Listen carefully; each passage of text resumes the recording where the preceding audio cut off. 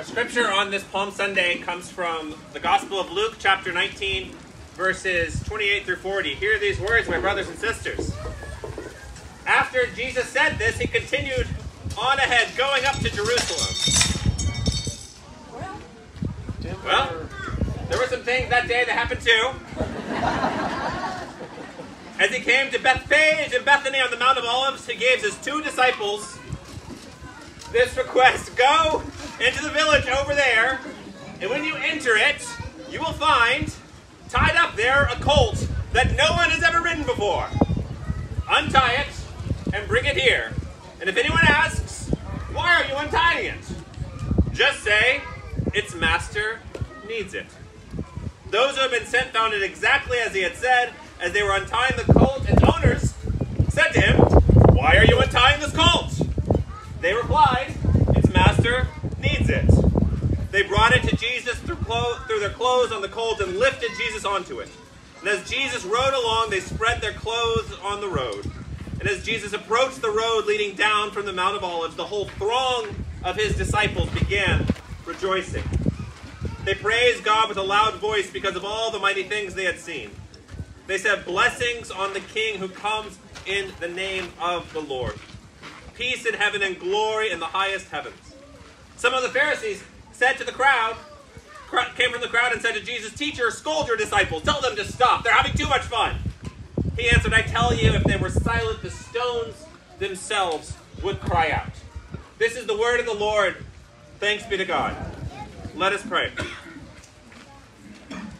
May the words of my mouth and the meditations of all our hearts be acceptable in your sight, O Lord, our rock and our Redeemer. Amen. So I started running again in January. And you may think it was a New Year's resolution, and that's usually the time of year when you start. You're like, new year, new me, I'm going for it. But that's not exactly what happened. Over the holidays, when we were out in West Texas, in Brewster County, Texas, the lowest population in the state, I got COVID. And so I was kind of stuck, and there's this kind of nether region when you get COVID between feeling better and still being contagious. And so I wanted to do something, so I tried to go running again. And it was good. I wanted to just prove that it wasn't going to get me down. I used to run in my 20s. I ran a lot. I ran a few marathons. I had a structure. It was good. Running was important for my prayer life. It was a space where no one could interrupt me. I could focus. The rhythm of it was helpful. I even used to like running hills when I was young. It's crazy. But then when I met Alina, I didn't stop running. That's not the thing that stopped. It was, we ran together and had a good time together. But my ankle started hurting. And when you're a guy in your 20s, you don't really go to the doctor. If you're in an ambulance, they take you there, but you don't willingly go to a doctor. I don't know, I never did. But it was like, I'm getting married, gotta be responsible, should take care of things. So I went to try it. First I had to find a doctor. I hadn't been to a doctor since I lived with my parents. And so I had to find a doctor, went to the doctor, they recommended going to physical therapy. And so we tried that for a little bit, and nothing happened, so they recommended going to a surgeon. And when you go to a surgeon, they recommend cutting you. That's it. That's their job. A surgeon's not gonna be like, oh no, I can't help you. So I had surgery on my ankle, and after the procedure, my surgeon and Alina, we were married at that time. Dominic was 6 months old, and I had been right after the procedure. I had been in a walking cast, but I could put no pressure on it for 8 weeks. And it was right after my first appointment. We had just moved to Smithville. But we met with the surgeon, and he didn't have a great bedside manner. Alina has stronger words than that. But he said, well, you're never going to run again. And it's probably going to hurt the rest of your life. Like, thanks, doc. It's like, well, you lost. It actually wasn't. It was a tumor. Actually, that's what I didn't realize what it was. It was a bone tumor. It's not cancer. It's okay. Don't worry about that. But it's going to be pain. You lost all your cartilage in your ankle. I tried to help it by poking holes in the bone, but it looks like it didn't work. Gee, thanks. It's been a great experience all around. So again, I'm a pastor for the first time. Our child is 6 months old. Elena's finishing her dissertation. I can't walk, and I will never run again. This is a good position to be in. So it was about 10 years ago. And over the last 10 years, every once in a while, I would try and run again, and it didn't work out. I would go once or twice, and the pain would come back. So I was like, not only was I trying to fight, COVID, I was trying to fight this like 10 years, and this annoying doctor who said you can't do this. And it's like, again, like someone, like I don't know, I can't speak for women, but as a man, when someone tells you can't do something, you really want to do that thing. Just like with the kids, when they say, don't go get the eggs before the service. All the kids were like, what if I went and got an egg? Just one. So in January, I started running again. And it's been okay. I got myself on a different schedule. It's a little more structured than before. And the pain hasn't started. I did an 8-mile run this past week. And that's been, woo! Excited for that. I'm planning on doing a half marathon coming up, and just to prove that doctor wrong. But one of the things I remembered about, if you've ever done a race, it's one of the surprising things you don't expect when you're alone on the road is what kind of party it is when you finish. It's an amazing feeling to be cheered on at the end after like feeling miserable, like when you do a marathon, or at least for me, feeling miserable for 4 hours. And then it's like, oh, look at these people. I don't know who they are. They're clapping. This feels good. And then you also feel like you deserve it because you were just in pain for 4 hours. It is a great feeling, something to celebrate. This finishing a race is a celebration. My brothers and sisters, today is Palm Sunday. It is a festival. It is a celebration. We're having a party today. We're going to have a cookout. We have eggs. We have ice cream. It's a celebration. It seems like Lent has been going on for a long time. The funny thing I didn't learn, actually, they didn't teach me this in seminary, but Lent is actually over. Lent ended yesterday. We're now in Holy Week. It's a different season. The 40 days are up. If you're fasting, you should probably still fast a little bit longer. But it's a feast day. You can celebrate. It's good to celebrate. It's good to lean back. It's good to relax. It's good to enjoy ourselves. The children wave the palms around. The eggs are ready to be found. We're celebrating the journey that got us here today. In the Gospel of Luke, early in the Gospel, Jesus turns his face towards Jerusalem. It's an ominous moment. It's in Luke 9. And everything from that moment is building up to this constant path of the trail, the way of Jesus to Jerusalem, to the cross. And now he's in Jerusalem. People are cheering. People are laying their garments down. There is a prophecy about a colt, and Jesus has this weird words. He says to his disciples, now go find a colt, and nobody's ever ridden him, and then you take him, steal him. Jesus is telling his disciples to steal. And then when they ask you, like, why are you stealing my colt? It's like, oh, don't worry, God said to. It's like, I don't know, if someone stole my car and God said to, I'd probably feel kind of weird. But the owner's okay with it. Like, it's an odd thing going on. They get to this point, but the journey is not yet finished. They are celebrating. They are doing weird things like stealing donkeys for Jesus. But the journey is not over. It is a great feeling, though, to accomplish something, to get to the end of a journey. One of the great feelings about painting a room or painting your house is looking at it afterwards and being like, wow, that's different. I did that. A great feeling about mowing a lawn, of reorganizing your closet and being like, whoa, this was a mess, and now it's not. It's a great feeling to accomplish something. Finishing a marathon, finishing a race is a great feeling. It doesn't matter how fast you go, but you did something. People cheer you on. And it feels great. It's work to get there, but it feels great to celebrate. Jesus made it to Jerusalem. He could have been stopped on the way. He could have turned around. He knew where he was going and why he was going there, but he kept on that journey. The people cheered him on. We can celebrate something amazing that has taken place, but the journey is not over yet.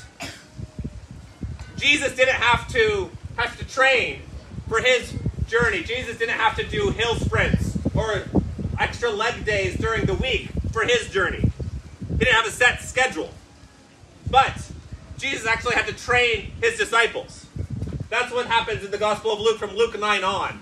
Instead of Jesus getting ready for what's going to happen to him, he's continually trying to get his disciples ready, to let him know that something big is about to take place. And in this way, Palm Sunday is a little bit ironic, don't you think? But the irony of Palm Sunday is not found in the reality that some people are praising Jesus on one day and then they're going to be saying, crucify him a few days later. That's often how I preached it. That's often how it's presented. That it's like the same crowd waving their palms and cheering him on. And in a few days, at the trial of Jesus on Good Friday, are going to scream out, crucify him. Instead, I think the irony is found in that the disciples and the people don't really know what they're praising him for. They don't really understand what's going on. The power of crowds is amazing. They jump in. They're excited. They're all singing the same song. It feels great to sing the same song. It feels great to stand up and sing a song with people. When you go to a concert, and you all know when the band plays the hit that everybody knows and everybody sings it together. It feels great singing Hosanna. Singing Hosanna. Those words may bring back memories of your childhood. It may reflect, give you a warm feeling in your heart. It does for me. Maybe there's a fond memory connected with seeing all these palms. Maybe being here makes you feel good about some decisions in your life. But that doesn't get to the why. Knowing why we do things is a lot harder sometimes than it should be. It's not just about coming to church, why we're here today, why the people of Jerusalem are waving their palms. Why we do anything is tricky. Why do we do so for a lot of reasons? Why do people exercise? Why do people run marathons? I don't know. Why do people run ultra marathons? Those are the crazy ones. 50 milers, 100 milers. People are crazy. It's like what Mallory said when he was asked why he wanted to climb Everest, because it's there. Which isn't really a good reason to do something.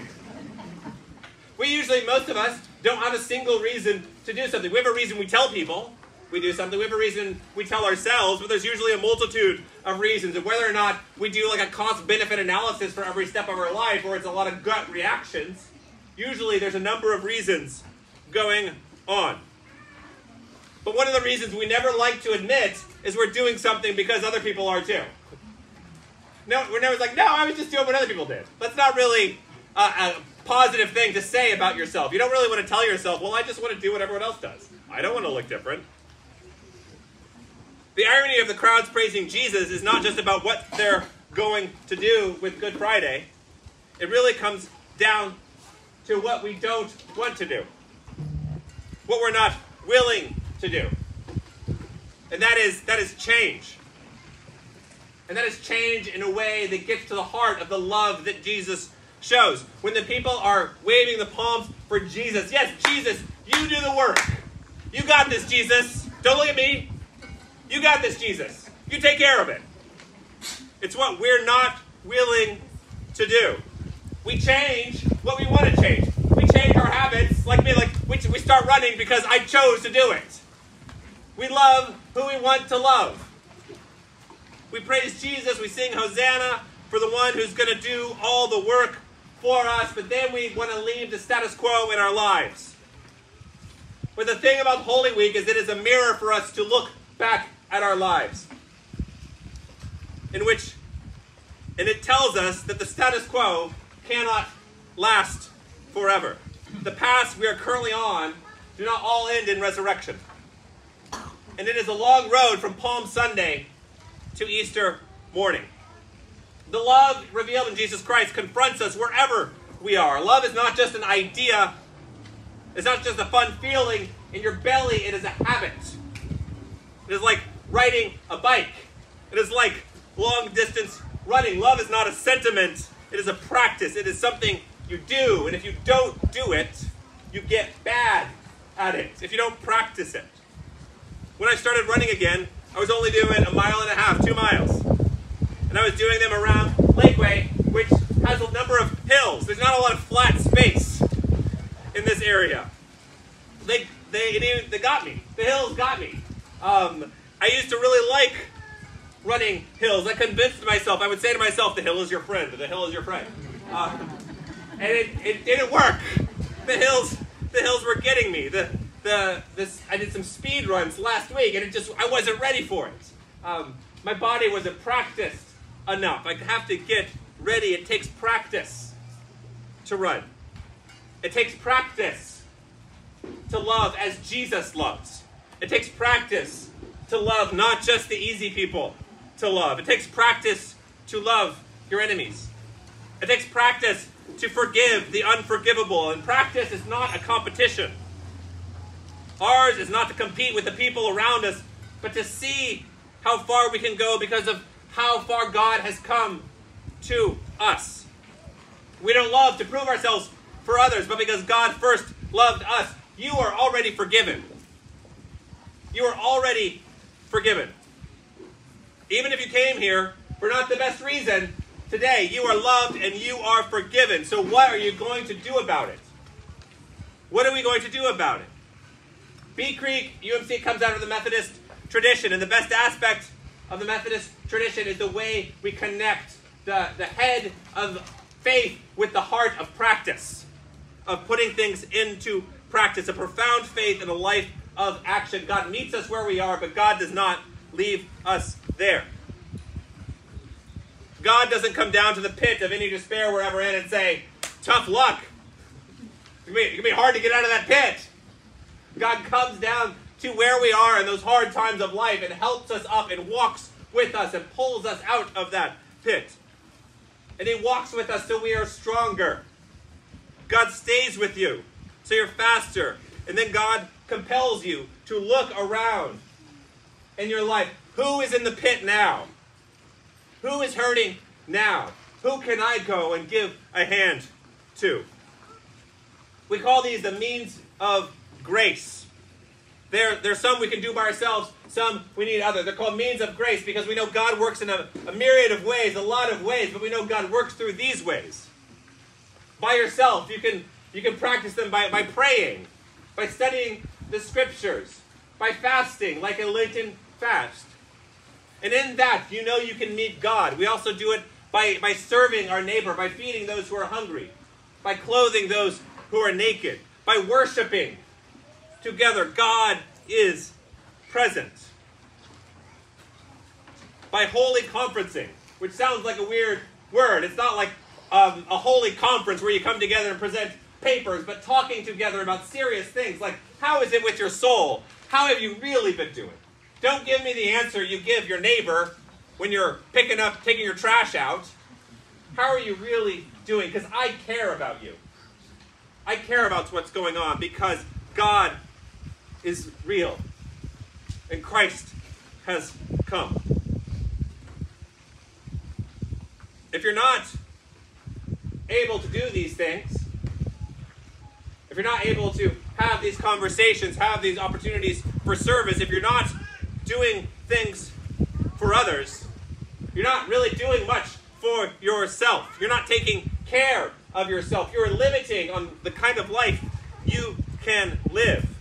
If you're not spending time seeking those who are hurting, you are atrophying your heart of love. You're getting worse at it. Your lungs are getting a little smaller, and when you try and go out there one more time, it's going to be a tough hill to climb. It's going to be harder and harder to lace up those shoes. But during this Holy Week, may you have the time to pray. May you take the time to pray. May you take the time to look at yourself and your heart and your life and see where you are. Am I loving people? Am I really doing it? Or am I just organizing my life around what is most convenient? May you take the time to ask yourself, how is my soul right now? How is my soul? What you need to do to respond to God right now. What do you need to do? We're in Jerusalem. We made it. We've waved the palms, but the journey is not over. Thanks be to God. For some, it seems like a lonely road, but Christ has walked the road for us. We are together. We are together, my brothers and sisters. So let us spread before his feet, not just our palms, not just our garments. Let us spread before his feet, not just branches that are going to turn brown in a little bit, or candies that's going to go old in a little bit, but may we spread ourselves. May we offer ourselves before the way of the Lord this week.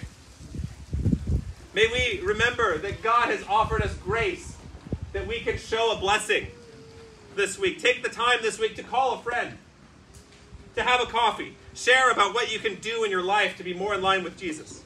How can you meet Jesus more? How can you let go of false expectations more?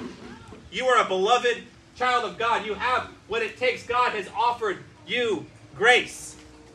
So let's go and use it. Let us pray. Heavenly Father, thank you for meeting us here. Thank you for journeying all the way to the cross. Help us to celebrate with you, but also to walk with you in the journey of love, even when no one is watching.